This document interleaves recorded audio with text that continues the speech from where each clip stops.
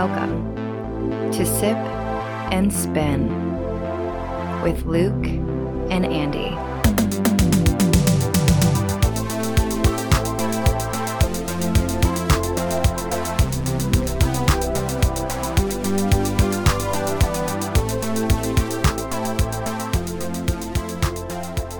Hey everybody, welcome to another episode of Sip and Spin with Luke and Andy.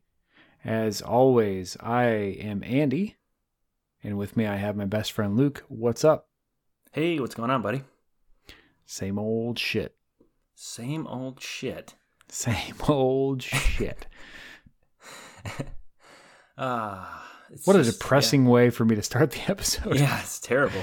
Same old bullshit. What's up with you? Let's just sit here and complain about our lives for the next hour and a half. That's fun, right? That's fun to listen to. It is fun to listen to. I think so. But we won't do that. We would enjoy it. Nobody else would. We drink those problems away.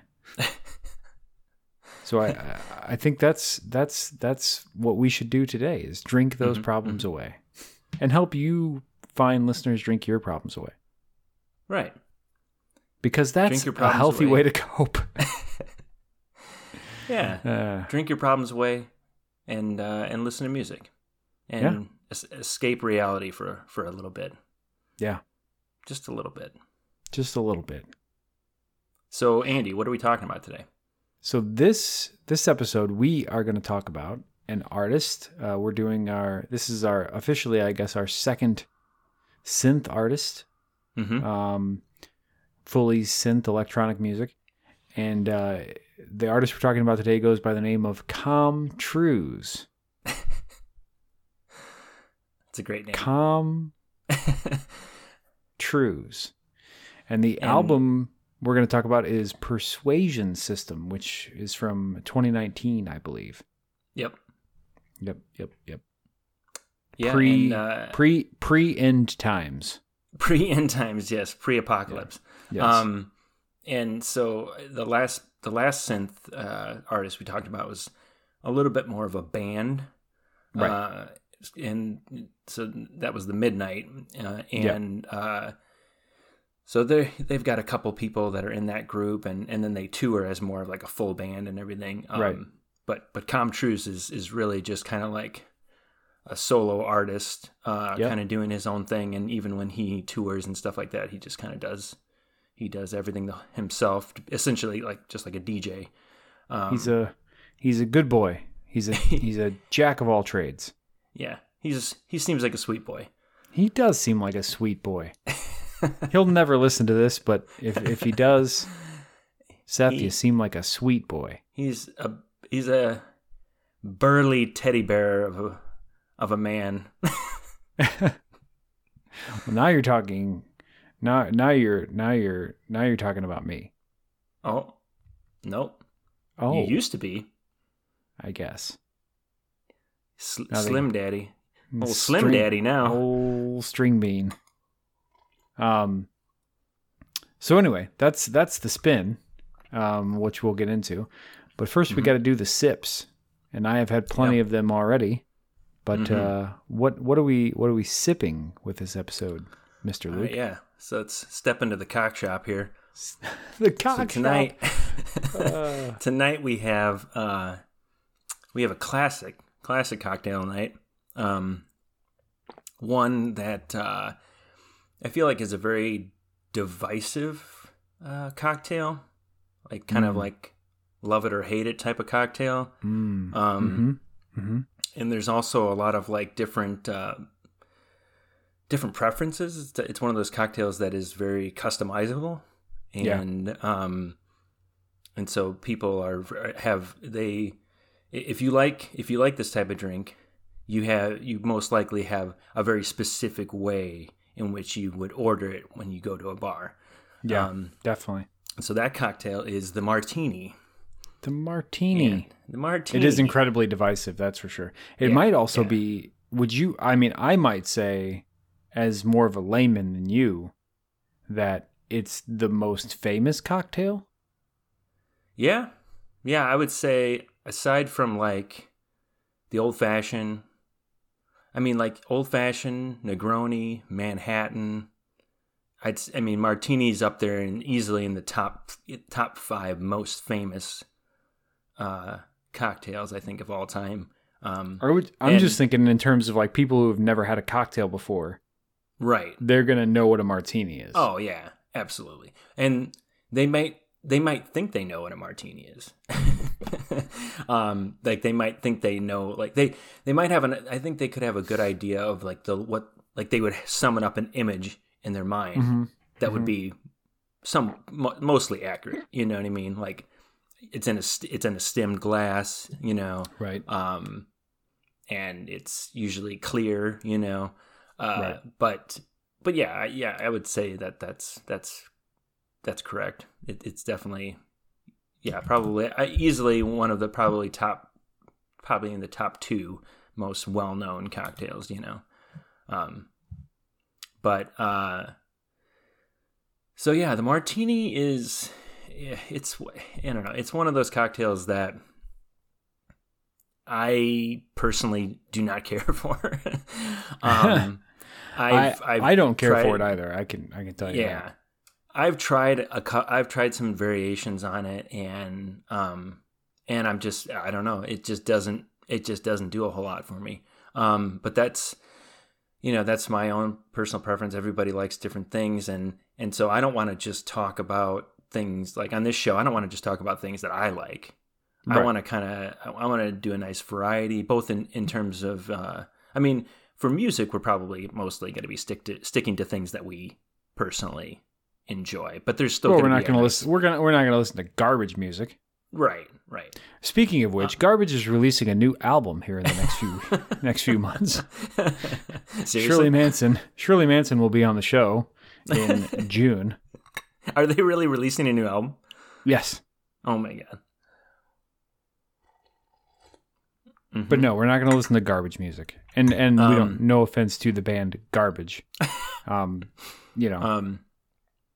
So yeah, I for this show, I want to kind of challenge myself and kind of step outside of my comfort zone sometimes, and do things that I wouldn't normally do for myself, and work with things that I wouldn't normally, choose to just make for myself.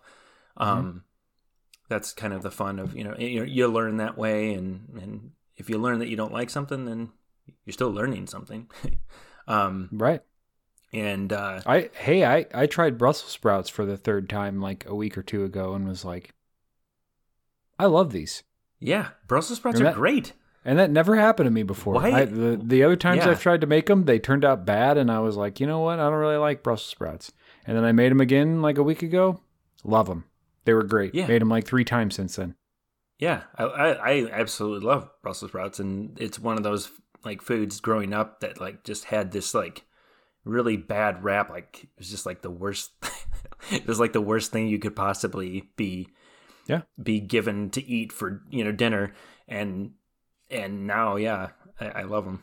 And it just goes to show that even though you're old as shit, you can still learn to like something new. Yeah, absolutely. Same way with the martini, which neither of us like to this day. I didn't like martinis as a kid, and I don't like them now. But when I had my first martini when I was 6, I did not like it, and I still don't. So the martini. So a little on the history of the martini. It's another one of those cocktails that nobody's quite sure, and there's a couple stories floating around, but I think that's been every cocktail that we've talked about. Every cocktail. So there are a couple stories about where this came from. It does seem to have been invented or popularized at least sometime between the late 1840s and the 1860s. So it's definitely an earlier cocktail. Some of the other drinks we've talked about in past episodes and stuff like that. Some of the earliest ones fall around like the 1850s, between the 1850s and 1880s. So this is definitely an earlier, one of those earlier cocktails that kind of came about. So they're not sure of the exact kind of date, but it was around that time, 1840s to 1860s, and it was definitely in California. Definitely? Yeah, pretty certainly in California. The two main stories that I came across, one of them suggests that it evolved from another cocktail, which was actually called the Martinez. That's a different cocktail. The Martinez. The Martinez, I believe, and that's actually a pretty classic cocktail too. I mean, if it evolved from, if they're saying that the Martini evolved from the Martinez, then obviously Martinez came first. What the hell's a Martini? A Martinez. You know what? I meant to look that up and write it down. I'm pretty sure it's like Old Tom Gin, which I think we talked about in a past episode, which is just kind of like a sweeter kind of variation on a gin. OTG. But then it has sweet vermouth instead of dry vermouth. So typical Martini. It already sounds better. So a typical Martini is this kind of what has become the standard ratio is like 2 ounces of gin, an ounce of dry vermouth, and then typically like a dash or two of like orange bitters, and then you express a lemon peel over the drink and garnish on the edge of the glass.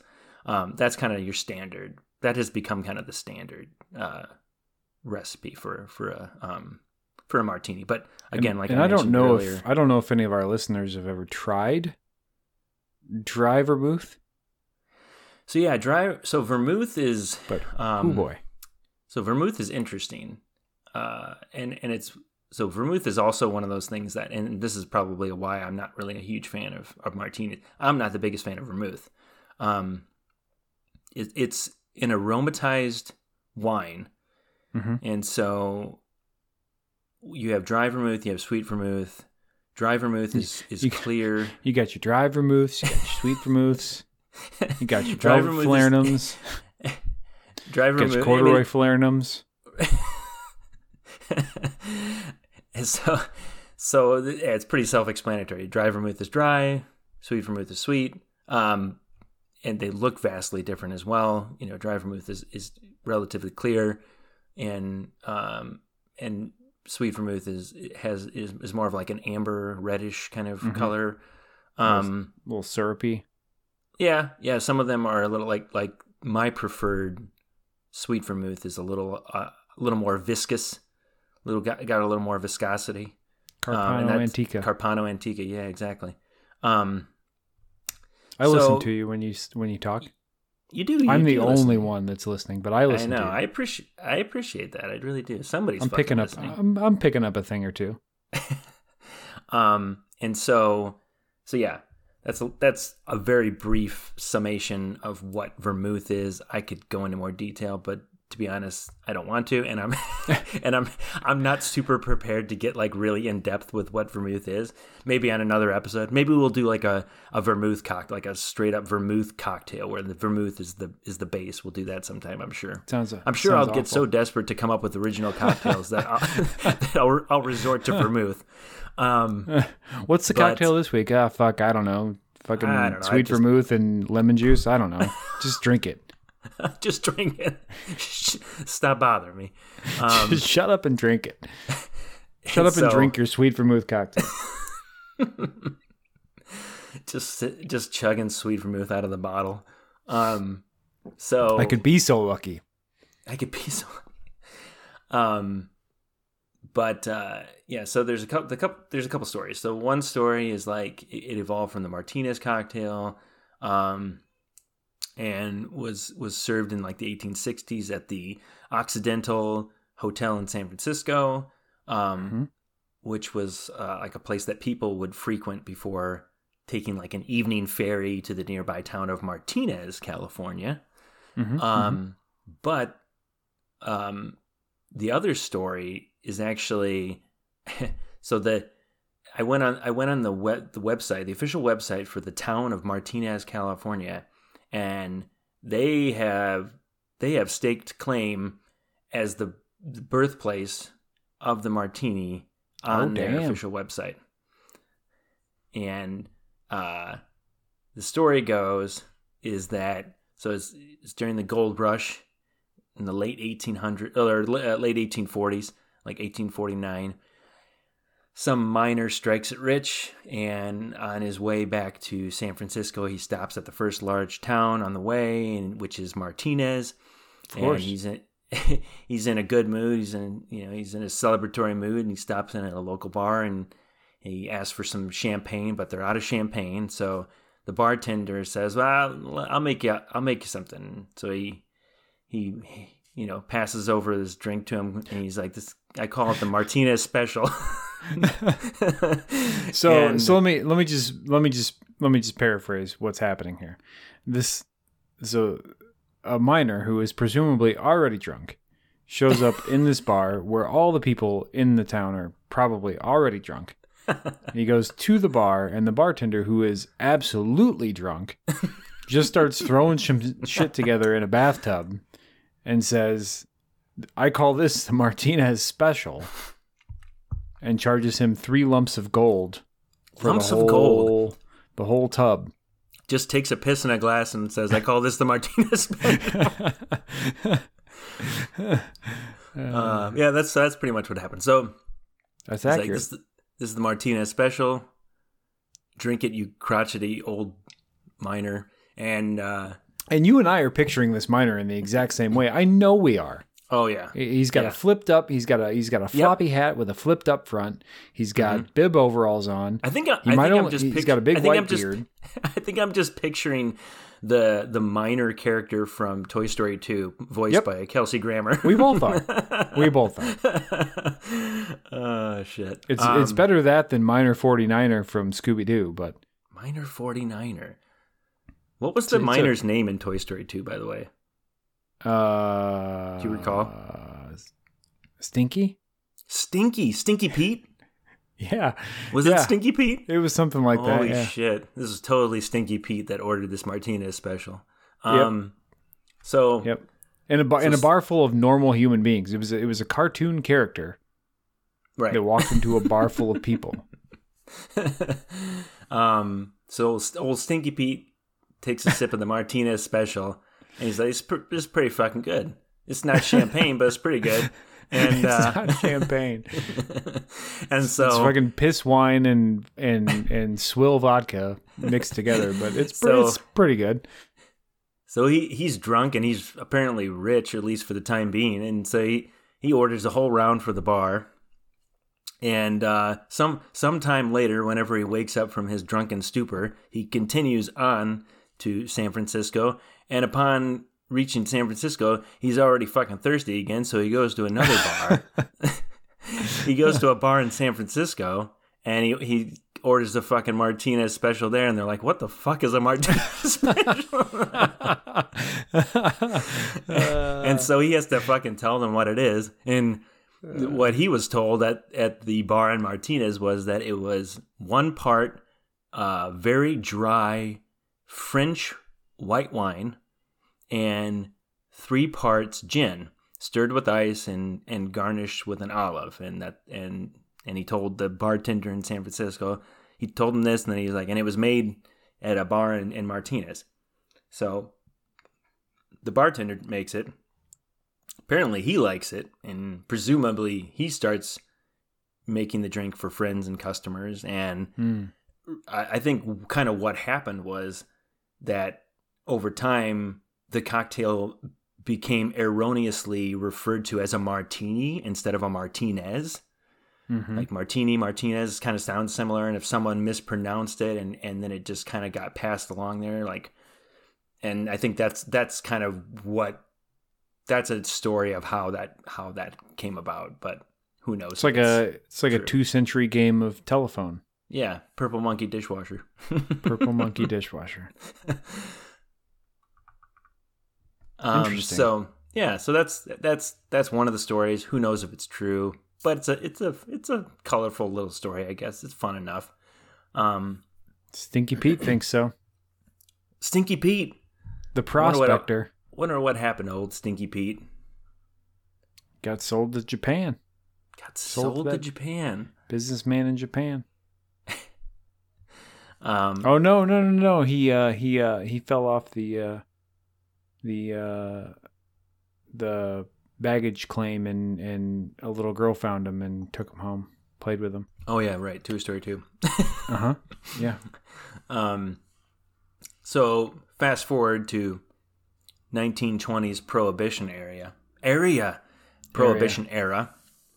The Martini at that point, I mean, so I think it did become pretty popular during that time. Because for one of the reasons was that apparently bootleg gin was pretty easy to manufacture. The old bathtub gin. Yeah, a little bathtub gin action. And so that kind of led to the Martini's prominence in kind of the speakeasy scene. I've already attested to the fact that you and I would have absolutely been the old weirdos getting caught at the speakeasy. So we don't need to go into that again. But yeah, so with the repeal of Prohibition, and then you had more actual quality gin being available. At that point, the ratio for the kind of standard ratio for the Martini kind of was really kind of came to. That's when that kind of came to prominence. Because before that, they were probably making a little more of a wet Martini. But with good quality gin kind of coming back into the picture after Prohibition, the cocktail became progressively drier, and that's kind of now the standard kind of cocktail recipe. There is two parts gin, 1 part dry vermouth with a couple dashes of Angostura, or not Angostura, but orange bitters. Yeah. But then in the 70s and 80s, the Martini kind of it kind of came to be seen as old-fashioned and too simple of a cocktail. And yeah, there was a weird period there. I don't know if it was like in the 80s or partially in the 90s, where there was just like a lot of like really just shitty spirits being made and shitty kind of mixers, like cheap artificial mixers being made. And yeah, that's the, yeah. I mean, I don't want to get too in the weeds, but that's the baby boomer effect, where it was like, those people were reaching their 30s and 40s in the 80s and 90s, and they wanted everything fast and now, and give it to me, it's mine. And and the quality absolutely lost out over accessibility to an extent. So yeah, and I think that's one of the reasons a lot of these things like craft beer and cocktails and some of this stuff has started to see a revival in the last 10, 15 years, because our generation and maybe a little bit the Gen X generation before us is like, we want things that are good. We don't just want it because we can have it. We also want it to be good. Right. Yeah, absolutely. And so, yeah, I mean, I don't know exactly, what the kind of the date range or whatever was, but it was around like the late 90s and early 2000s when that rolled around. There was a significant change there in how cocktails and stuff were viewed. And, there was just more of a focus on quality ingredients, and they also looked back to more of the classic cocktails and realized, oh, these were good for a reason. And so there was kind of a return to that kind of mindset and that kind of view of cocktails, and back to basics. Back to the basics. And I'm not another thing which we haven't really talked about is so in coming up with the recipe this week for the cocktail, I wanted to do something different. So Martini is something I normally wouldn't do, but on top of that, I wanted to do a spirit that I haven't talked about for any of the past episodes so far. Oh no. And that's vodka. Oh no. So vodka is that's another very divisive kind of that's a very divisive spirit too. There's people that love vodka. There's people that just fucking hate vodka. Well, one of the reasons is because it's garbage. But so yeah, no, I don't mind vodka, but no, I mean the thing about vodka is it is a very neutral spirit. So it is 100% neutral. It's literally just it doesn't distilled really, ethanol. Yeah, it does not really add much in the way of flavor. And so, when you have so many other spirits and liqueurs and different things to use that have all kinds of amazing, intricate, complex flavors, why would you resort to vodka, Right. That's kind of it's like making a drink with water. I mean, you're basically just bringing alcohol to the party is what you're doing. Right. Like you're not bringing they're really not bringing anything else. You're just bringing proof. You know what I mean? And I certainly am not one known to just bring alcohol to a party. No. I bring pizzas and cakes. Cakes. Other things. I don't know. What do you bring to a party? Assorted pastries. Yeah. I always bring booze. Whether it's I only bring booze. Whether it's beer or spirits. Oh yeah. Always. Oh yeah. But so yeah, vodka is it's one of those things that I never ever use in cocktails. But I have learned to like appreciate it for a couple things. First of all, it's clarity. Mm-hmm. So it's a very clear spirit, and yes, I know gin is clear as well, but sometimes sometimes it is very aesthetically pleasing to see like a perfectly crystal clear cocktail. You know what I mean? Yeah.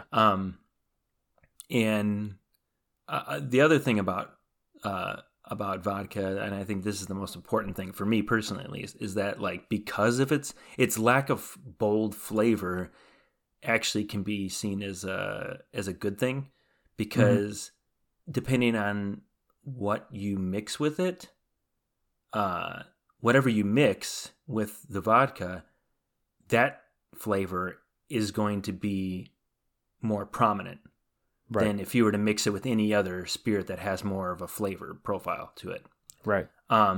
So, there's things like, for example, like Martini. You're talking about, your base spirit and then dry vermouth.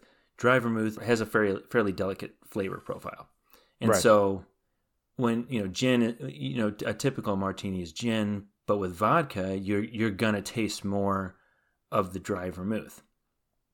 Or if you use like, something like a sherry, like a dry sherry, those are very delicately flavored as well.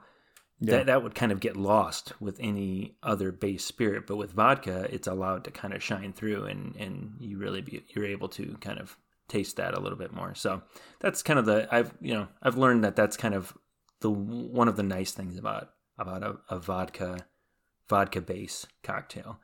But I did a martini riff, and I was way outside of my comfort zone. And I didn't know what the fuck I was doing, because I decided to do a vodka martini, but instead of using dry vermouth, I was going to use a dry sherry. And sherry has a whole. I'm not even going to get into sherry. Sherry's kind of like vermouth, but even more complex.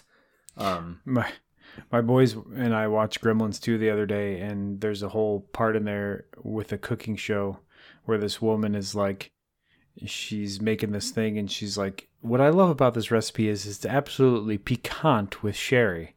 Piquant. And then she's like, some people use a little, and she pours it in the recipe, and she's like, I use a lot. And then she like takes a huge swig of the sherry. And so that was right before you told me that you were making this recipe. And that's so funny. When you said that, I was thinking to myself, this vodka martini is going to be absolutely piquant with sherry. Piquant. Piquant. What does that mean, piquant? Like a kind of a nutty spiciness. That's what I think of. Yeah, I was thinking like almondy kind of nutty. Yeah. Yeah.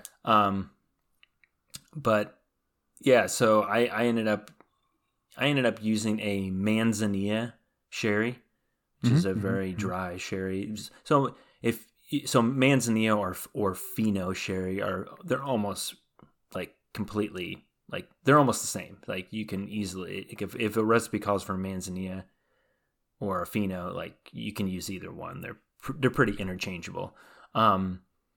And so sherry is kind of like, it's very light, it's very dry. This particular sherry, the Manzanilla sherry, is very light, very dry. And so I did, so my cocktail I called, is it Gaussian? Is that how you say that? Yep. It's a track name from the album here that we're going to be talking about shortly. And so I ended up doing 2 ounces of vodka, 1 ounce of Manzanilla sherry, a teaspoon of apricot liqueur, and a teaspoon of honey syrup. Ooh. So it's a very light, very delicately flavored cocktail. It's definitely not something I would normally drink, but I actually, it wasn't bad. I had to try it I had to do a couple variations on it and made a couple tweaks before I was like, okay, this is okay. But the other thing I did was I smoked the vodka. So smoke it. I poured the 2 ounces of vodka in a glass, and then I smoked the glass using I have like this thing called a smoke top.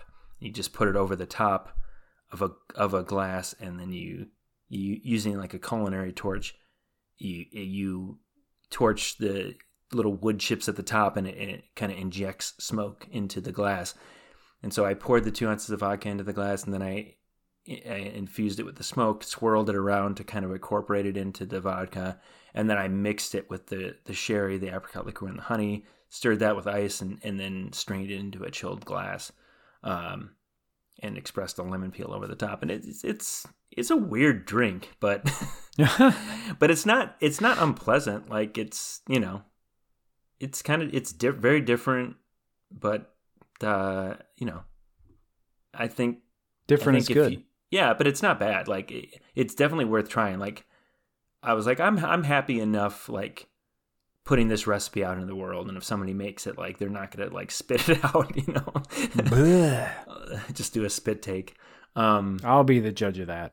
But yeah, the thing about this cocktail is that it really lets the sherry kind of shine. Like it really actually just kind of tastes like it just tastes like the sherry. Like the apricot liqueur and the honey are very supportive flavors. Like they're flavors that are almost kind of hidden somewhere within the sherry itself. And so like they just kind of amplify those flavors. So it really just you're just kind of lengthening like a glass of sherry. And adding proof to it, So yeah, it's interesting. If you have those ingredients or you want to try it, go ahead. Or if you just want to make a martini, do that. Do it with gin, do it with vodka, whatever you want. I mean, if we're talking tweaks on a martini, I'm definitely, I'm not a huge martini guy, but I'm definitely a gin, and I'm definitely I wouldn't go so far as to say I like a dirty martini, but I do like something that's got a little bit more of that, to enhance that dry flavor. You like this? You like the savory? A little bit of a brininess to it. Yeah. Mm-hmm. As opposed to like the sweet and lemon peel flavors. Right. The more citrusy. Yeah. Yeah. Lemon peel flavors. Why did I say that? Just garbage. It's just a garbage cocktail. It's just lemon peels and dirty diapers and pizza crusts. Pizza crust. Just don't throw away your pizza crust, folks. At least feed it to your dog. It's good for you. It's good for you. Dog. Yeah, sounds good. Any other notes on your cocktail? No, that's it. I like it. I will not be making one. I'm not going to make that. I don't blame you. I'll tell you right now, I'll never make it again. But well, the nice thing is with this whole thing is I get to be judicious, and I get to listen to what you're like. Oh, this is what I made, and this is what I can. And I'm like, okay, I don't have that ingredient. I also know I don't like that ingredient, so I won't bother. Yeah, Whereas I do appreciate the fact that you're exploring. You know that you are stepping outside what you typically would drink, and that's what a good bartender would do is say somebody orders if somebody comes into your bar and orders a martini, you're going to make them a good one whether you like it or not. Right. Know? Yeah. You got to know. I mean, not that I'm a bartender. But I've certainly learned a lot here over the past, couple of years, just kind of self-taught stuff and reading and whatnot. And, but you do kind of, it's good to know how to make a variety of drinks in case, like if you have people over or whatever and somebody wants something specific, you know how to make it and you can do it. But yeah, I did go out and buy, thank God they have so the other thing about sherry is that shit goes bad super fast. It's like wine. Really? Yeah. So so I bought this 12-ounce bottle of Manzanilla sherry, and I'm gonna be dumping that by the end of the week because it's just not gonna be any good. Once you a dry sherry like that, once you open it, it's good for 2-3 days, and that's it. It's good. Just drink it. So some of the other sherries, like a PX sherry or a Oloroso sherry, those are the PX sherry is like syrup. That shit's like maple syrup, and that will last quite a while. It's super sweet. I mean, I got a bottle of PX sherry, and that's the most I've ever used of a bottle of sherry that I bought because you can. It stays good for a long time in the fridge, and it's like syrup, so you can use it almost like you would a syrup. So on your pancakes, yeah, or on your pancakes, sure, a little booze in your pancakes. By the way, it always has bothered me. I'm a huge Frasier fan, and it's always bothered me that Frasier's this fucking hoity-toity guy who knows all this shit about wine, and him and Niles drink sherry all the time. He always goes and Niles comes into the apartment and he's like, "Oh, sherry, Niles," and he goes and gets this decanter of a light colored sherry and pours a glass, and it's like, what? No, you don't. You don't do that. If you open up a bottle of sherry, you put that in the fridge and it lasts for 3 days. So that's always bothered me, as specific and everything as they are on that show, and how he's so uptight and anal and literally unwatchable.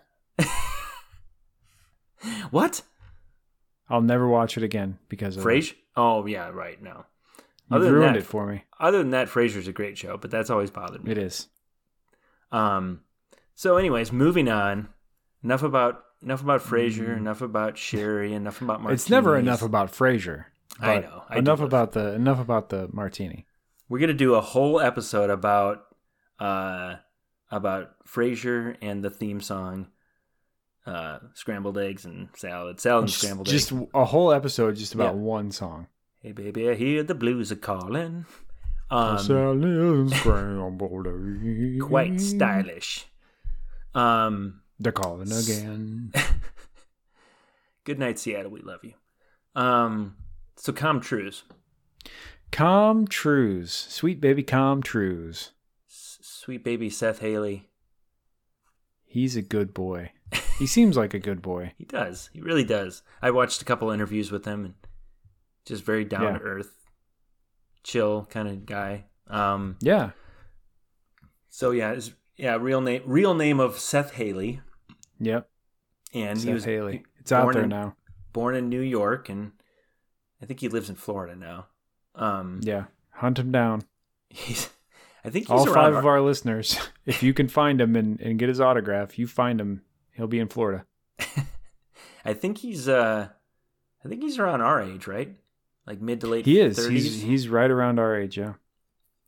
Yeah, and he's got a cool little story. I mean, like so his first EP, I think he released in 2010, right?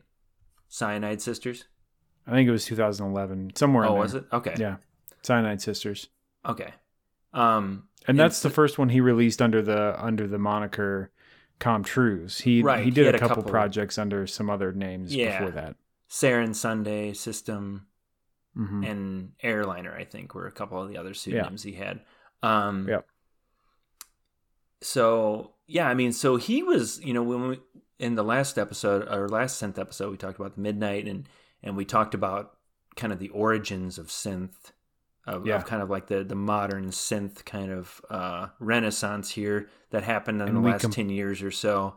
And we completely fucking overlooked Seth. Yeah, we did. We kind of left him out. We overlooked a lot of people in that in the generalizations we made in that episode, but he's definitely one that, is from early on that we could have mentioned.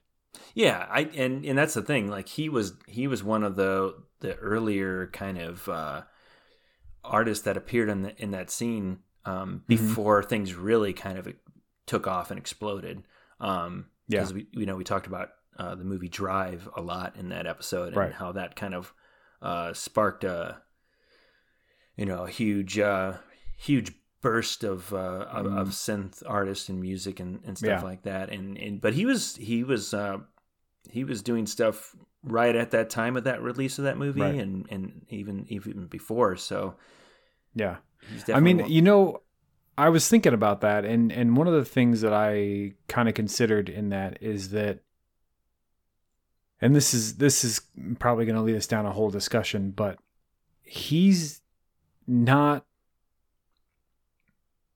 your typical artist that you think of when you think of this type of music. I know what you're going to talk about. Yeah, he's not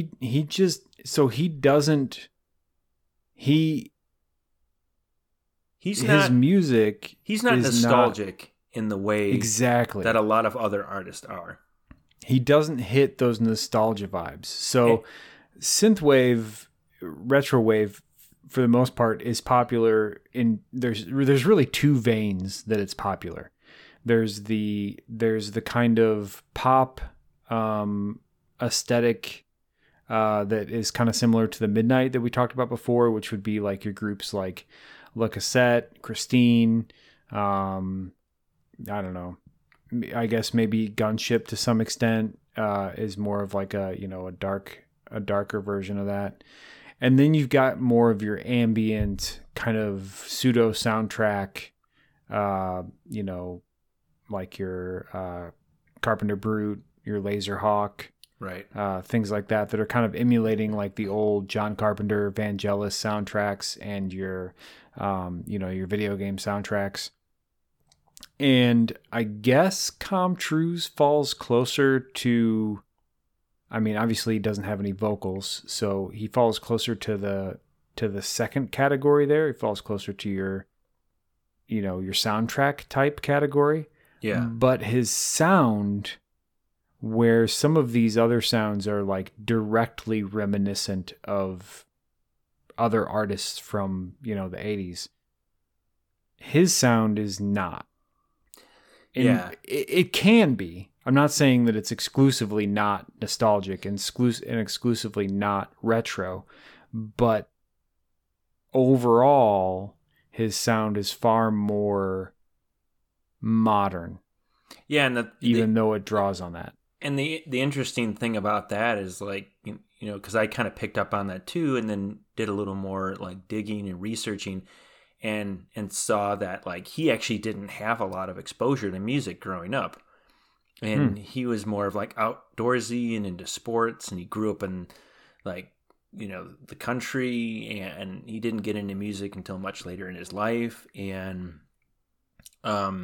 so he doesn't seem to be as directly influenced by pop culture and movies of the 80s and 90s and things, which there's a whole, like you were talking about, there's a whole kind of almost like subgenre of synth that Yeah. ties directly in with that kind of stuff. Yeah. That kind of nostalgic 80s, 90s kind of action movies, horror movies type of things. And he's just not, literally just people emulating Vangelis and Right. John Carpenter. I Right, mean, right. emulating them, not Yeah. just influenced by them, but emulating them. Right. And so it's kind of interesting because it seems like it's from the sound of it, he had a very different upbringing. He wasn't exposed to a lot of that kind of stuff. And so that explains kind of why his music is, a little different in those terms. And it's interesting too, because, the one thing is I some of the interviews I saw with him too, is he does, now that you mention that, he did, with hindsight, looking back on what I watched, it strike me as the type, he's kind of strikes me as the type of guy that like, and I've known a few people like this in my life, that they find their niche like way later, as they get older, and it just like hits them like a ton of bricks, and to the point where they're just like, that's all they do. It's like you and I, when we were 12, 13, it was drawing, and we drew. I remember you and I would draw like all the time. Art was like huge. Yeah. And that slowly, as we got older, kind of faded away. Whereas there's some people, it seems like, that hits them later in life and it just like sticks. And he strikes me as that type of person where it's just like the music hit and it stuck and he's just been doing it. And it's like, he just was kind of lucked out in that way. Yeah. He was, he was pretty successful like right away. Yeah. So much so that like, he was working as like, he was working in an advertising agency, I think. And I think he was doing like graphic design or something. And he was working on his music too. And I think he released his EP, and then he had an opportunity to like go on tour, and he had to decide like, do I like take a leave of absence or do I just quit?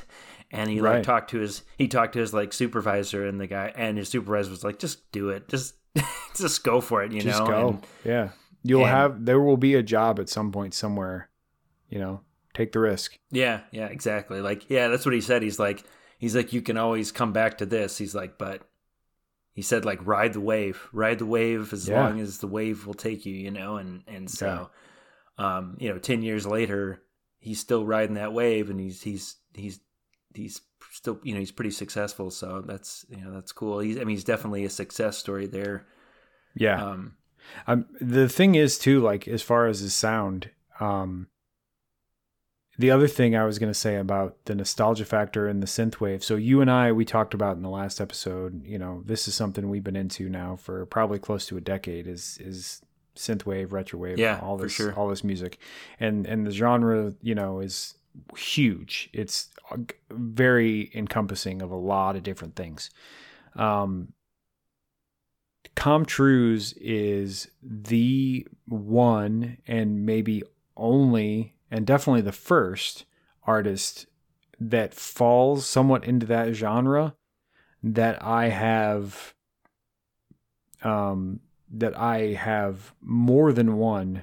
I have at least maybe half a dozen friends who typically don't listen to that type of music, who are familiar with Com Truise and really? And like his music, and and follow him, and I don't know if it's because, again, the sound is not, it's not because it's distinctly nostalgic and not distinctly retro. It's kind of a little bit different than that has pulled them in, but there's a handful of people, and I can think of a number of names that, at least in one occasion, like I was at their house and I was like, we were listening to music, and I just like turned to them and was like, is this fucking Com Truise? And they're like, yeah. And I was like, Com Truise? And they're like, yeah. And I was like, but you don't listen to anything else like this that I know of. And they're like, well, I don't know, I like this. And I was like, okay, cool.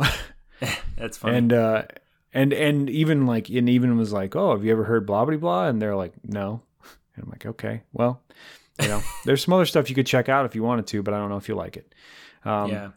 And maybe we'll get into this when we get into the tracks, but there are a couple times on this album that and other albums that I get a little bit of, of vibes from like groups like Radiohead, when Radiohead started to go like into more their electronic scene.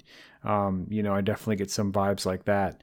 Yeah, obviously, he's got more of the electronic, I wouldn't say EDM music, but he's definitely got more of a pulse on things like, your Daft Punk and things like that, as opposed to, somebody like a Carpenter Brute, who's more, kind of pulling in from the nostalgia side. Right.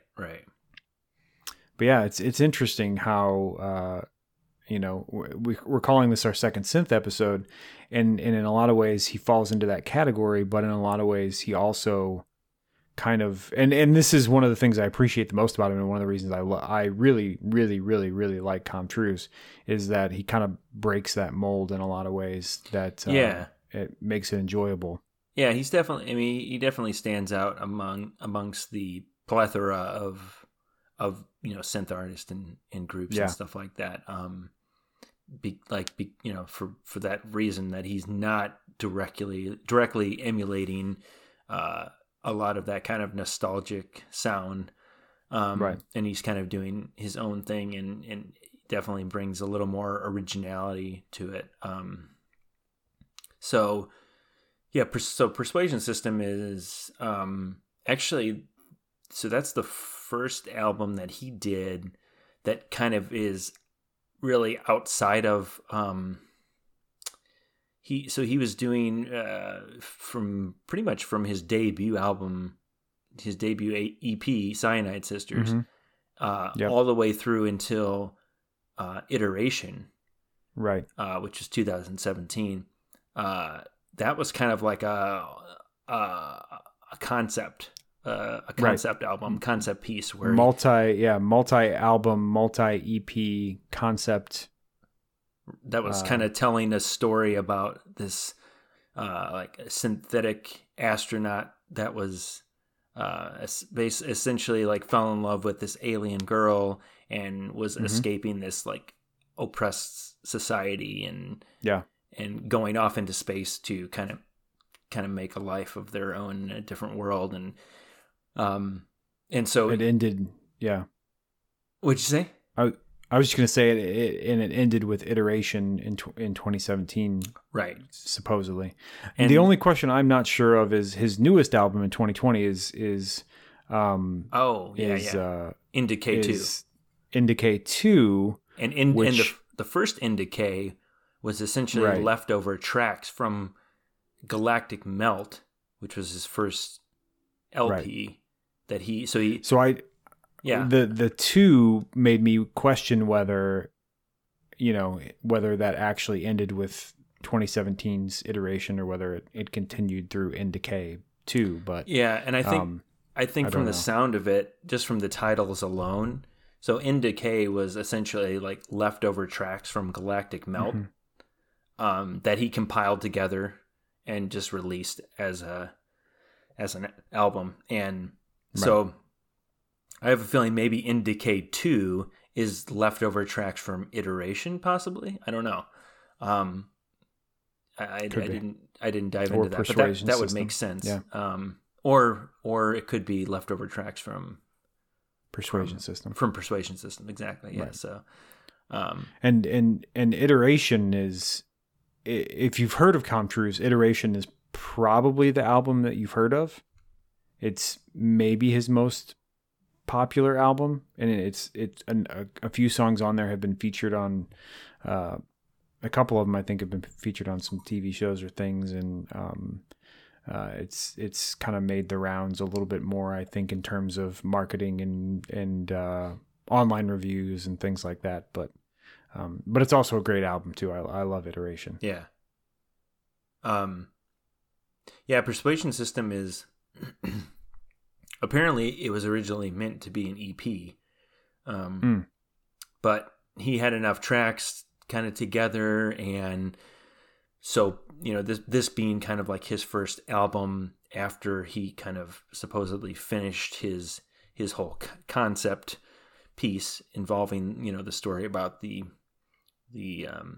android astronaut. So he originally meant to do it as an EP because I think he kind of felt like EPs are just a little easier to approach. You don't have to, you know what I mean? Like you don't have to worry about coming up with such a, coming up with a full length album. Right. But he was kind of approaching things differently with this album than he had with other stuff. And so he, I think this album is a little more personal, and I think a little more immediate in terms of the tracks representing how he was currently feeling at the time when he wrote them.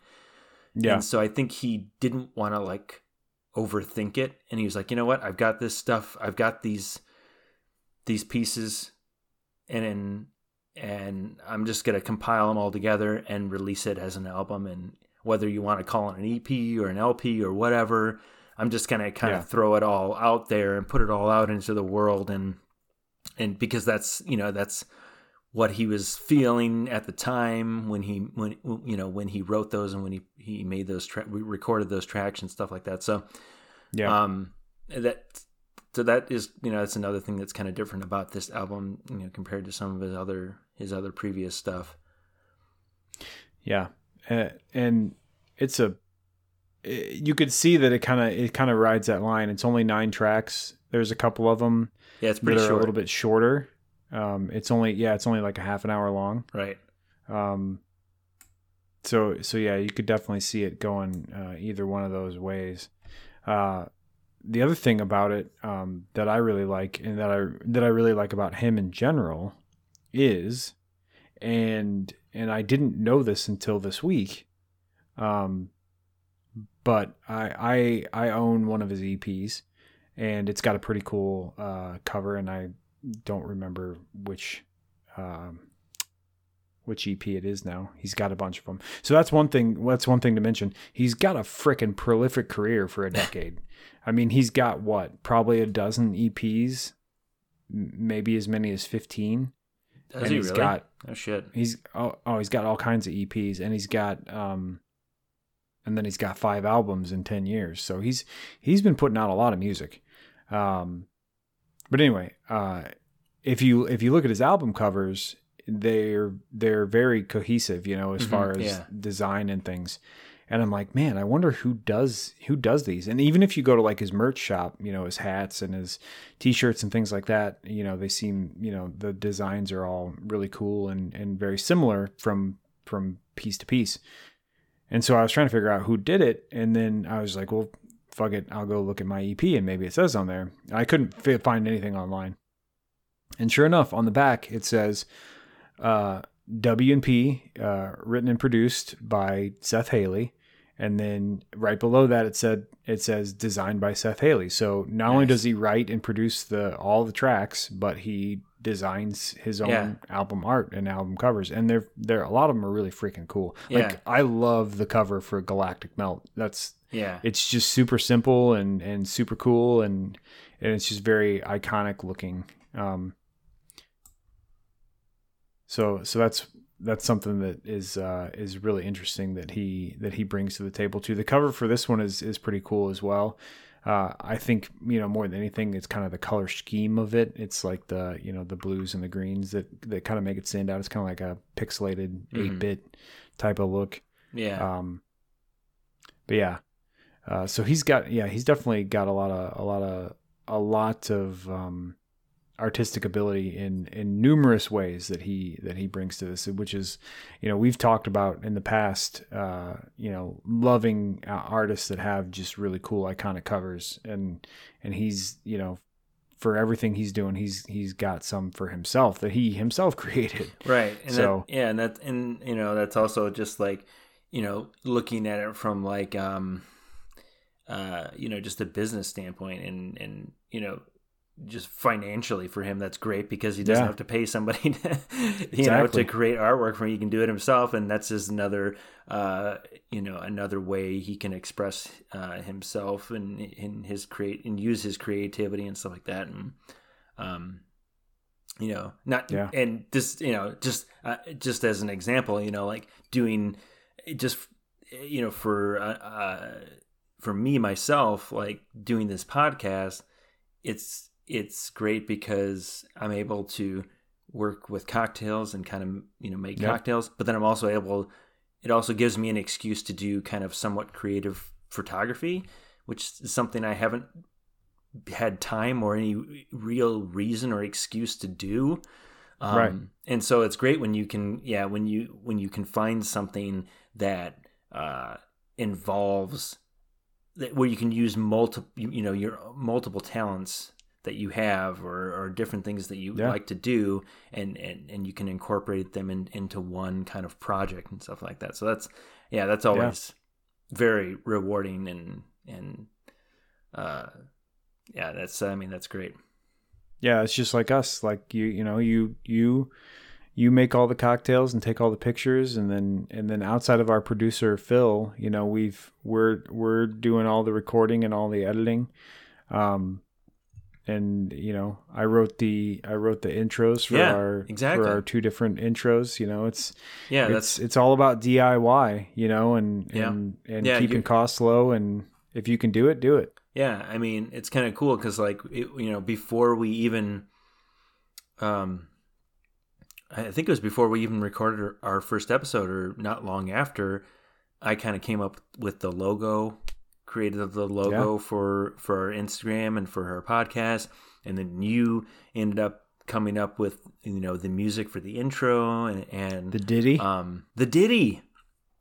You came up with that, and it's just great. And then you do all the editing for the actual podcast, all the the audio editing and stuff like that. So like, I feel like it's a good balance of like, we're each kind of using our talents and different things that we have and that we like to do, and it definitely, it's definitely a good balance. Like, not, we don't, neither one of us is doing, I wouldn't say that either one of us is doing more than the other, like, no, absolutely not. And I think that's why it's been and continues to be so much fun to do this, is that it doesn't feel like a chore. It doesn't feel like a job, Right.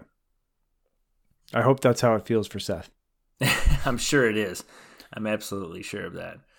Well, I was going to switch gears here, but the thing I was going to say is one thing I learned about this is Com Truise is what's called a spoonerism. Yeah, I saw that too.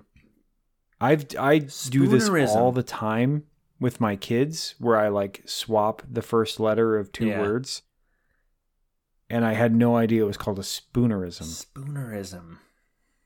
So Com Truise is spoonerism, obviously for he who shall not be named. Oh, jeez. Tom Cruise. Tom Cruise. Oh, God. There he is. Oh, there he is. He's in your house. He's jumping on my couch. Oh my God. That was like 20 years ago. Oh my God. Jesus Christ. Oh, how embarrassing. Like, digging deep for that one. Think about that. Fucking grown ass man jumping up and down on fucking Oprah's couch. What was that because of? What was who was he like in a relationship at the time that made him Katie jump? Holmes. Was it Katie Holmes? He was all excited about it. He was in a relationship with Katie Holmes and how she was gonna join the Church of Scientology. Oh, God. Anyway, so Persuasion System. I don't know if I have many other notes for him in general. No, that about wraps it up for me too.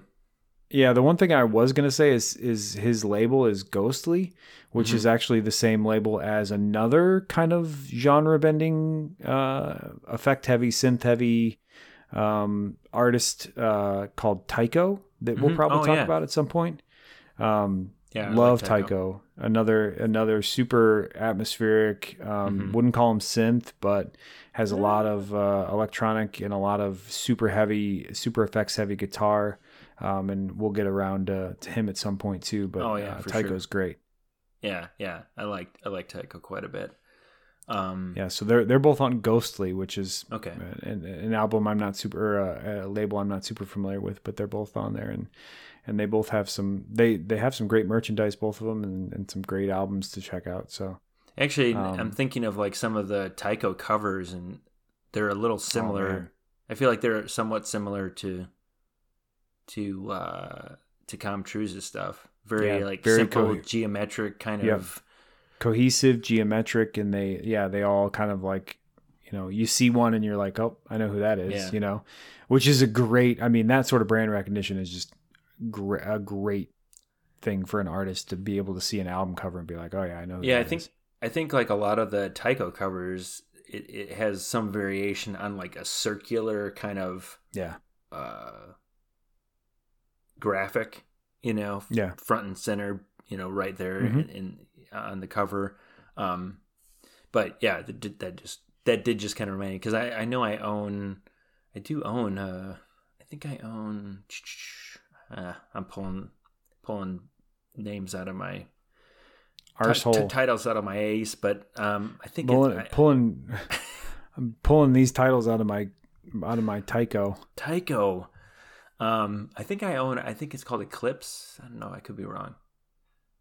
Probably like a dark red and black cover. I don't know. Anyways, we'll get around to doing an episode. We just said they all look the same. It's not gonna describing it's not gonna help. Well, I mean, they're different, but they do have they have that circular kind of cheap imagery there on the cover.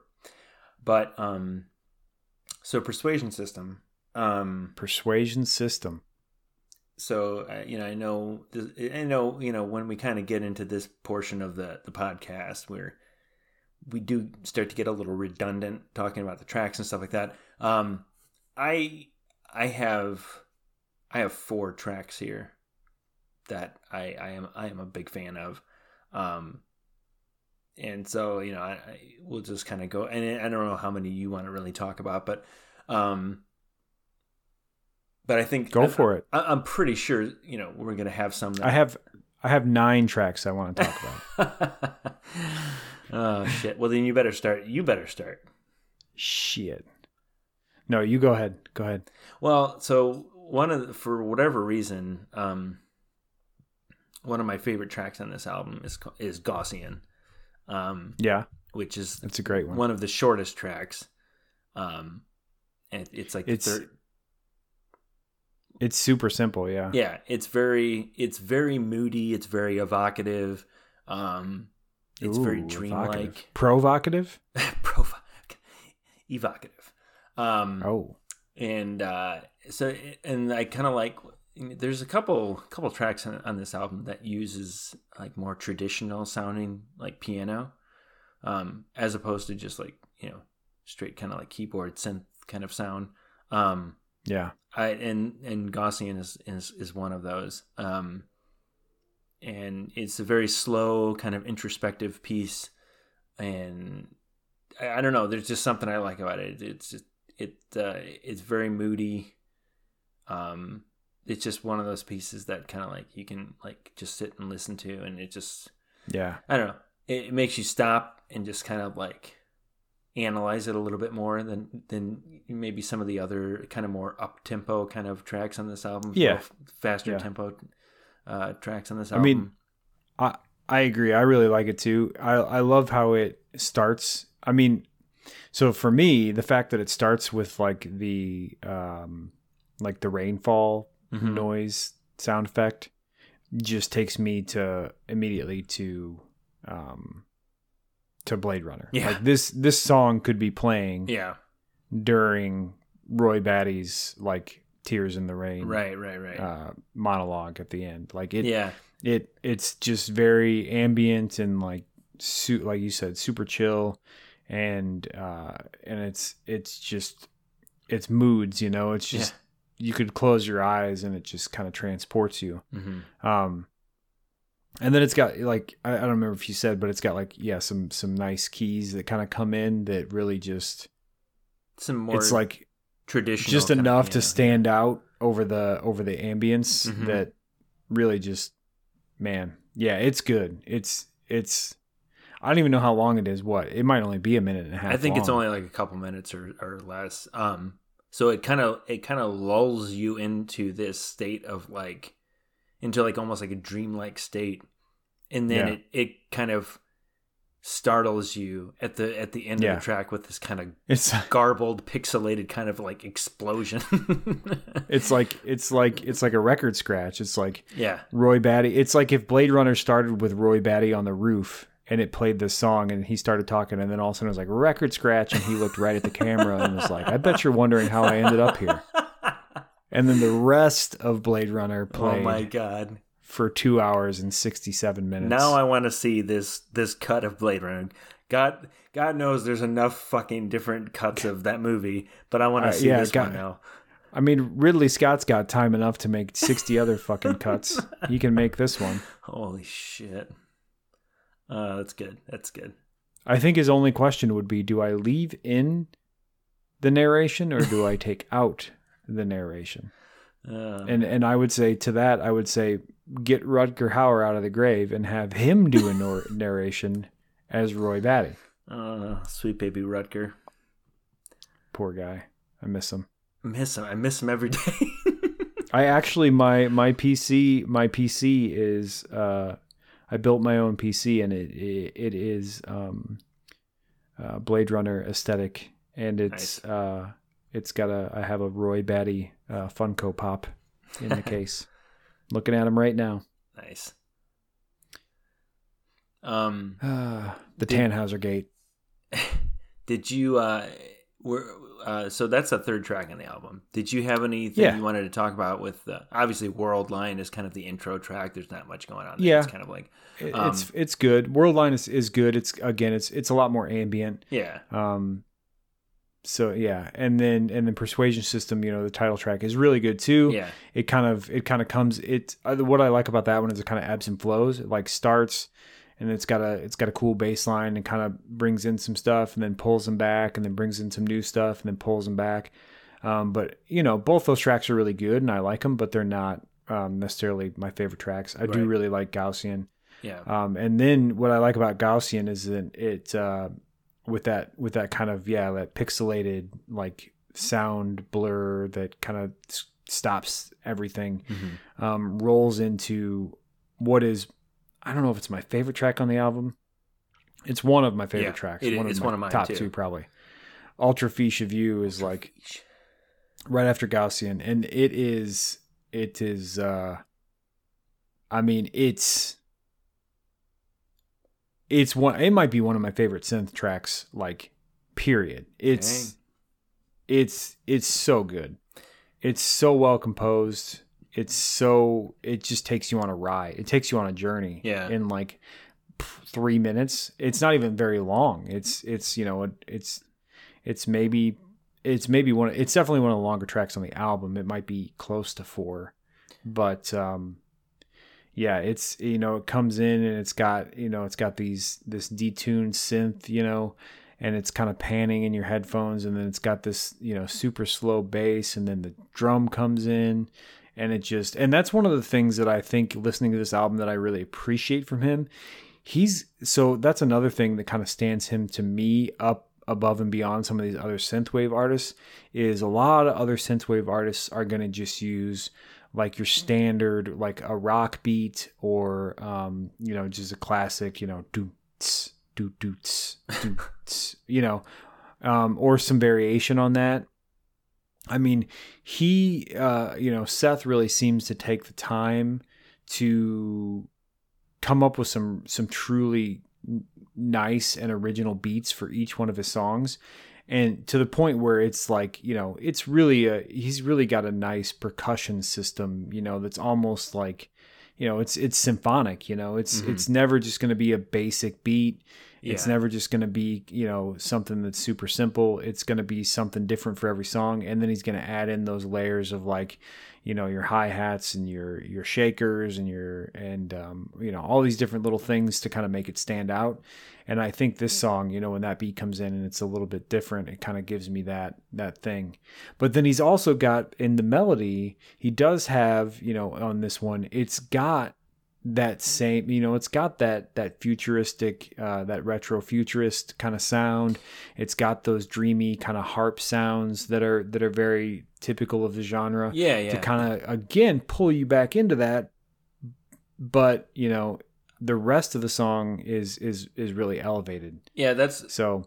I was gonna kind of say that too. I mean, I didn't have a synth, and I mean, I'll be honest. I think that I've talked about this in past episodes. Like, I'm not like a very musical person. I've never played. Oh, we know. I've never really done any, played any instruments myself, so I don't know a lot of the terminology and things like that. Look, I'm here for the cocks, all right. Yeah. But we all are. I love the music. I love listening to the music. I just can't speak to the music the way that like you can and a lot of other people can. But yeah, there's something about this track that I like a lot. It's hard to pinpoint what it is exactly. But like you were kind of mentioning, this does kind of draw a little bit on the more classic kind of synth vibe and energy and that kind of beat to it. But doing so still in its own kind of original way. And I think, so one of the things I love about Com Truise is that, if you were going to pigeonhole him into a specific piece of the synth genre, it would probably be closest to like ambient, it'd be like, he'd be like one of these more ambient type of artists that are kind of like, in the Vangelis vein. And that's why, with Gaussian, we kind of talked about Blade Runner because that's, it's ambient. And so you get that on this track. You get that ambient feel where it's like, it's just a mood, but it's not. So your typical ambient track is just going to be like, and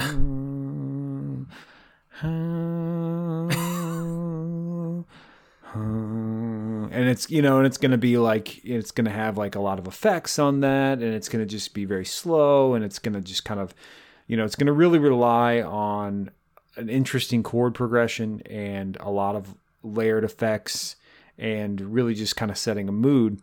And he does that, but he adds in a lot more layers to turn it into more of not a pop song, but more of a digestible, actual, like, song that has a beginning and a middle and an end. Mm-hmm. And that's what makes it, more appealing to a broader audience. And this song, to me, this song is just it. Number one, it might be the best song on the album. It might be one of my favorite synth songs in general. And it's just it encapsulates both the mood of the ambient music, that you hear from some of these guys, but also captures the nostalgia, but also captures a whole like 21st century vibe of, people, making electronic dance music. So one of the other things I haven't mentioned, and we didn't mention with the Midnight, because the Midnight is much more of a rock retro synth type of band. Yeah. But Com Truise really pulls from, in some ways, modern electronic music. And one of the concepts that permeates modern electronic music is, the drop, when the beat drops, yeah. It's like the whole song is meant to build to this point where the beat drops and the whole thing kind of comes together, and it just gives you this, it's for all intents and purposes why one of the reasons that MDMA is associated with electronic dance music, because you're on this pill that makes you feel super good, and then you listen to this music where the whole thing is just about building to this anticipation. Yeah, it's a high. And then when it happens, rush. it's like a release. Yeah, it's this release. And he, as a synth artist, if you were going to put him in that synthwave genre, he definitely does that part of having like a drop or kind of a build in his song. Right. Better than a lot of other people do, Yeah. I mean, he really has that, and this song has that for sure. And he comes from, he's got that background, like we mentioned earlier, like one of, I don't think I mentioned this, but like one of the, or maybe I did, one of the first like concerts that he went to was like a bass and drum kind of DJ set. There you go. Yeah. And yeah, that's actually what made him like want to get into electronic music, was that like he was like, because he was someone who hadn't gone to a lot of concerts, and he went to this concert, and this bass and drum DJ, and he just saw he was in this space with all these people that liked the same music that he liked, and having that experience of being around people and listening to that music and stuff, it made him want to kind of get into that as well. And so like he definitely had, and he himself was a bass and drum DJ there for a little while prior to getting into doing his own music and stuff like that. And so he definitely has that background, and you can hear that, you can definitely hear that in a lot of his tracks.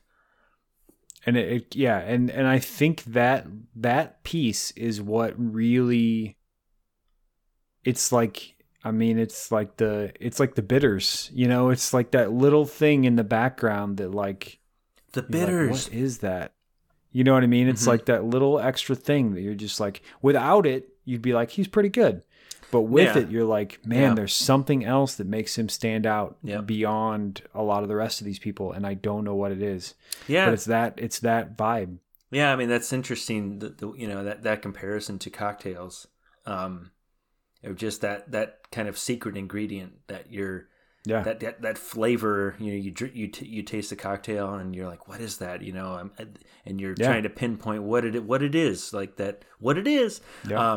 What it is.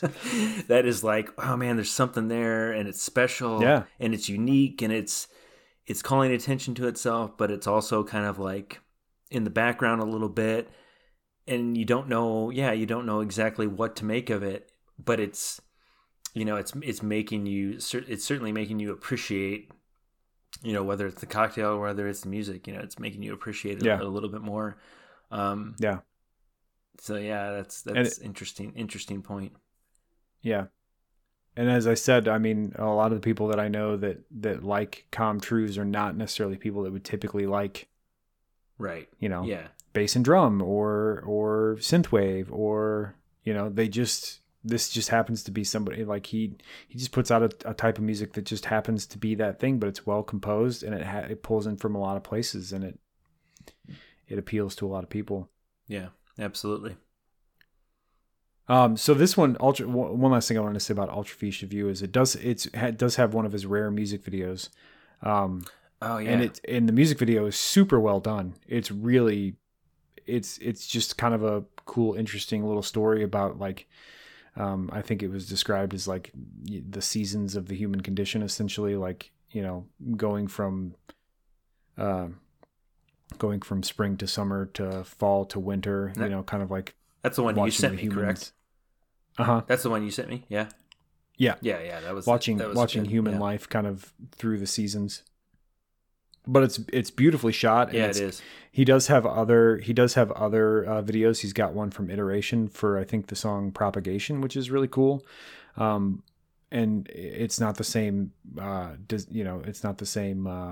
Artistic team that did those, I don't think. Yeah. But they both have they really capture the essence of his music in that they're both very, they're just very aesthetically shot. They're really like little movies set to his music, which is perfect for his music. Right. So I definitely recommend, if you're curious to hear this song, watch the music video, because it's going to give you kind of everything all at once. Yeah. So let's move on. Yeah. What's another song? What's a song that you want to talk about? So I mean, honestly, 2 hours and 75 minutes of this song. So yeah, for really the next song on the album that really kind of stood out to me, that I really enjoyed a lot. So there's 3 tracks in between Ultra Fiche of You and the track that I'm going to talk about, and I don't really have a whole lot of notes on them. They're good songs to listen to. I enjoy them. I enjoy the album as a whole. But to me, it's definitely a complete album. Yeah. But to me, the next track on the album that really stood out is Privilege Escalation, which is that is the longest track on the album. And it's pretty epic. It might be my favorite track on the album next to Gaussian and Ultra Feast of Views, as we've said, is really great. I love that track. I don't even you have a lot more to say musically about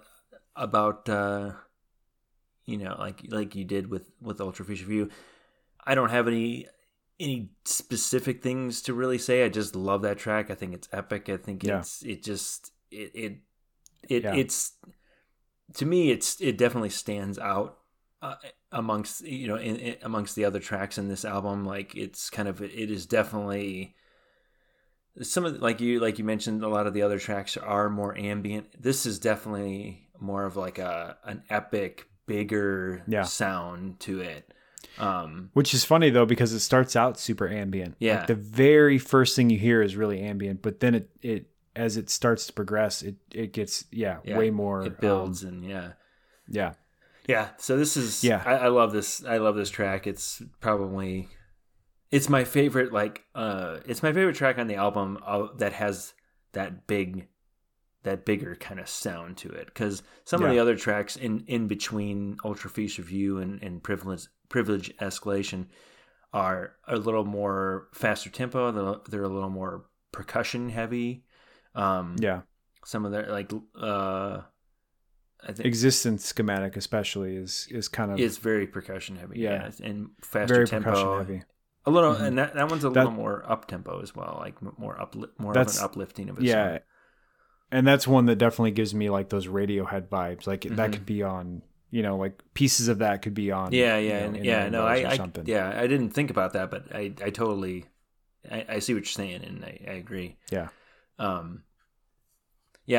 Was there any other tracks you wanted? I mean, did you want to talk about Privilege Escalation? I really like Privilege Escalation too. And I think for me, it's like I said, it's the building. It starts out super ambient, and it's just kind of like I love that. I love that effect build. Heavy synth. Yeah, and then it's just layer after layer. It's like bass kicks in, and then next thing you know, you got this cool bass line. And his bass lines are not. I can't think of one song on here where it's like a driving bass line where it's like do do do do do do do. It's like all the bass lines are just kind of like funky, like weird timing, like kind of all over the place. But they're super cool. And so the bass kicks in, and then the drum beat kicks in, and then right after the drum beat kicks in, maybe a measure or two, then it's like percussion, and he's got some shaker hi-hat stuff going on. And then after that, then we start getting some like sound effects that kind of pop in and out. It's just like layer for like measure after measure. And then all of a sudden it just like breaks away. And then that's when like the bells start. It's probably obviously synth. He's playing it on a keyboard, but it's like a bell. And I can hear it in my head, but it's like a bells, it sounds like almost like tubular bells, like, tubular bells. Michael Oakenfold is that what his name was? Michael Oakenfold? Oh, Oakenfold. Yeah. Right. Oakenfold. And it's seriously, it's just like bells. Yeah. And then that kind of goes along, and then it's like, and then like we said, then the drop comes in, and it all just like swells back, and then it's like boom, it just hits. And then the rest of the song is just like in and out of all those different layers. And it's really good. Yeah. This is one that's definitely like, it starts out super, super simple as far as how it builds on the layers, but then the ins and outs at the end of things coming and going as far as the sounds and the various melodies that come in, it gets really complex, and it's a great song. Yeah. I mean, I think overall it probably is my favorite song on the album. Yeah. Because it's the longest. I think it's the most complex. Because it's the longest. I just love long I'm fucking a simple songs. person. I just want something that lasts a long time, all right? Fucking American Pie is my favorite is my favorite song because it's 27 minutes long. I'm a simple man. No, but I mean, no, I like it because I can enjoy it for the longest. You know what I mean? Like, Right. Gaussian, You know, like I love that track, but it's like over in less than 2 minutes or something like that. And so it's like, as soon as you get into Gaussian, it's fucking like record scratch time, and you're it does like the fucking like pixelated explosion. You're waking up in your your sensory deprivation chamber.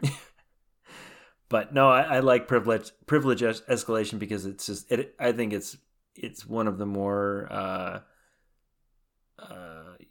complex and intricate tracks. But I love that building. I love like the swelling and building and of like the just the music and kind of reaching those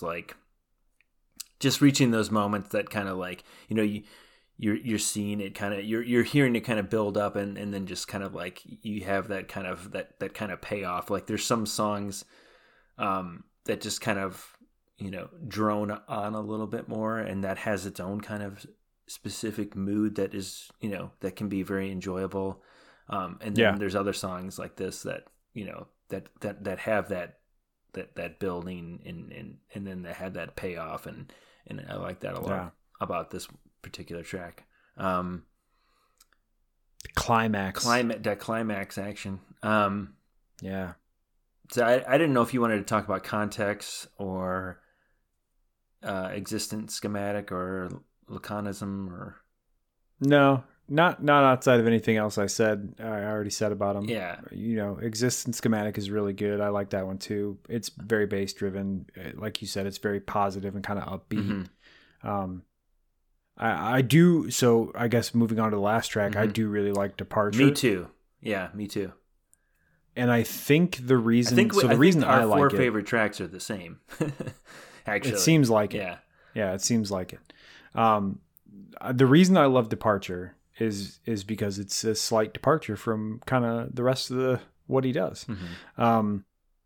It starts out again like a lot of it, not a lot, but some of his other songs where it's like super ambient, just a lot of effects, heavy synth to start, but after like maybe a minute, 30 seconds, it's like a guitar, like a 90s like alt rock guitar comes in, and it's just like it makes the song. It's like kind of unexpected and like in nostalgic in a different way. Yeah. And like really adds to the song in a way that is not conventional for this type of music. And it's just really cool. Like the little melody that it plays and kind of adds to that ambient, because the synth backing, I don't think ever really changes throughout the track. It's mostly just this guitar that comes in and kind of plays something. And then, I think there's either a second guitar or it kind of changes or something. I'm trying to remember. But yeah, it's just that whole vibe that guitar brings, that guitar effect from the synth. I'm not sure which. Yeah, I'm not sure if he's actually playing or like recording, a real guitar, if it's like a synth thing. But that was something it's cool.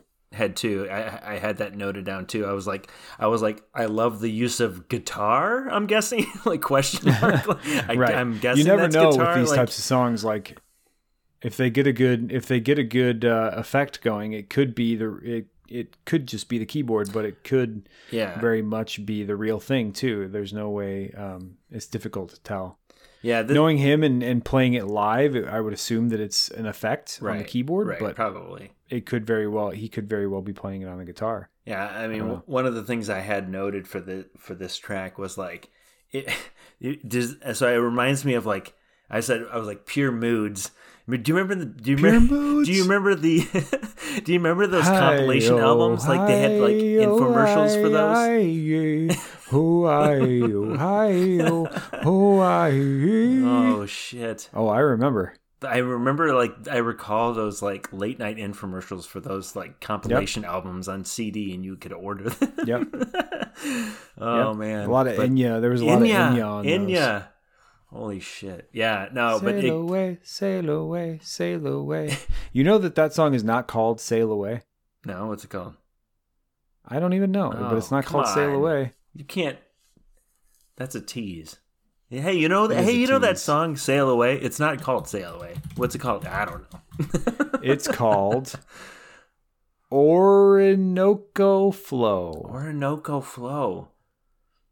And the lyrics are here. Let me read the lyrics. Sorry, if you're listening, I'm sorry, but here are the lyrics to Orinoco Flow. Sail away, sail away, sail away, sail away, sail away, sail away, sail away, sail away, sail away, sail away, sail away, sail away.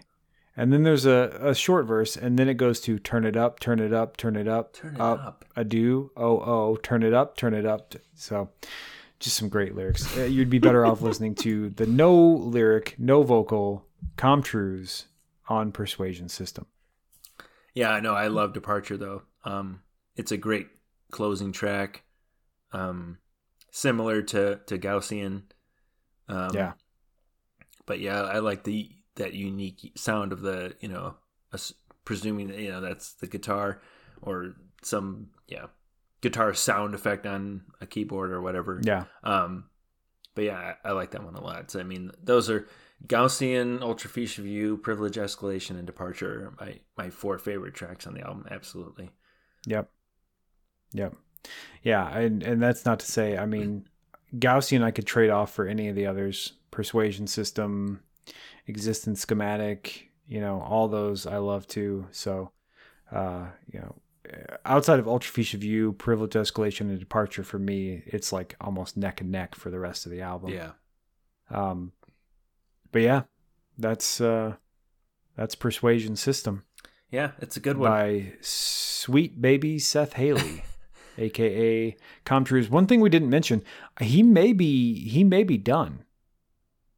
Yeah, I read some stuff on that. I did listen to an interview. I can't remember when it was from. I don't know if it was for this album or not. I don't think he's done. I hope not. Yeah, I think he's from one of the last kind of interviews I listened to. It doesn't sound like he's done. He's got more things he wants to do under this kind of like pseudonym. And so from what I think the last interview I listened to was for this album, and he was talking about how he was really excited, that he's like the most excited he's been to get back into the studio and like record a new album. So nice. So, I mean, and I don't know if he was referring to Into K2, but I have a feeling that Into K2, like we mentioned earlier, is kind of like another collection of like leftover tracks, possibly. Right. So yeah, we'll see what he comes up with next. We'll see. Yeah. I hope not. I mean, I feel like he's a as far as compositions go, he's heads and shoulders above a lot of the other artists, in the genre. And I feel like he's got a lot more to give. I mean, Iteration, again, which we didn't talk about, is another fantastic album, as is Persuasion System. And, obviously all of his albums are really good, but I feel like he's got, he just keeps growing in my mind, and he's got a lot to give. I mean, you look at like the guys from Survive, and they did the, Stranger Things soundtrack, and you look at some of these other electronic artists and getting pulled into TVs and TV shows and movies and things like that. Like, I feel like, with his background and his knowledge and the way he's putting these songs together, he could absolutely do that. Oh yeah. And so I just hope that, he doesn't just retire and he's like, I'm done with music, I'm going back to the ad agency or whatever it is. But yeah, big fan of the old Com Truise. So what are we talking about next week? What are we talking about? What are we talking about next week? Oh, what are we talking about next week? This is a big one. This is one that you've been creaming your jeans about for months now. I have. So next week we are going to do part 1 presumably a two-part deal on unless our listener demands a third part. Yeah. We're gonna do part one of exploration into tiki cocktails and exotica music. You're going to be diving into that hot hogo. Yeah, I'm really excited for this one, and I'm also really excited that you have now kind of dipped your toe into the hogo waters. The hogo waters.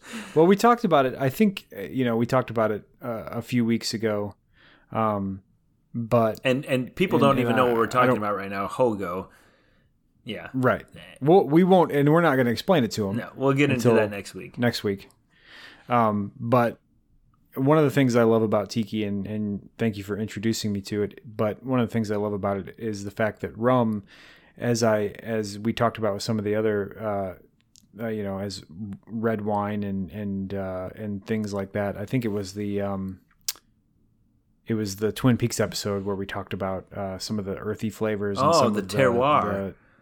The flavors you can't typically eat or drink. That come through in some of these alcohols, and tiki cocktails and rum have a whole different level of that you typically can't, get from eating food or from drinking. It's got such a unique flavor that is unlike anything else you can ingest, and it's just and then the variety within that is just so interesting. Yeah. And I love that. I love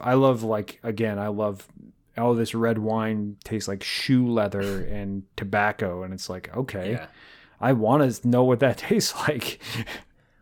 Yeah. Whereas with rum, so rum is really interesting, and we'll get into that in part one, and probably continue on into part two of tiki and exotica.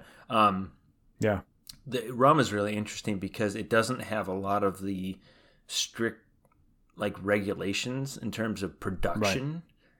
So you have a wide variety of types of rum and flavors of rum from different areas, and because when you look at whiskey, it's a little more strictly regulated. Yeah. A lot of whiskey, and I don't mean this. Look, I'm not a whiskey connoisseur. I'm not a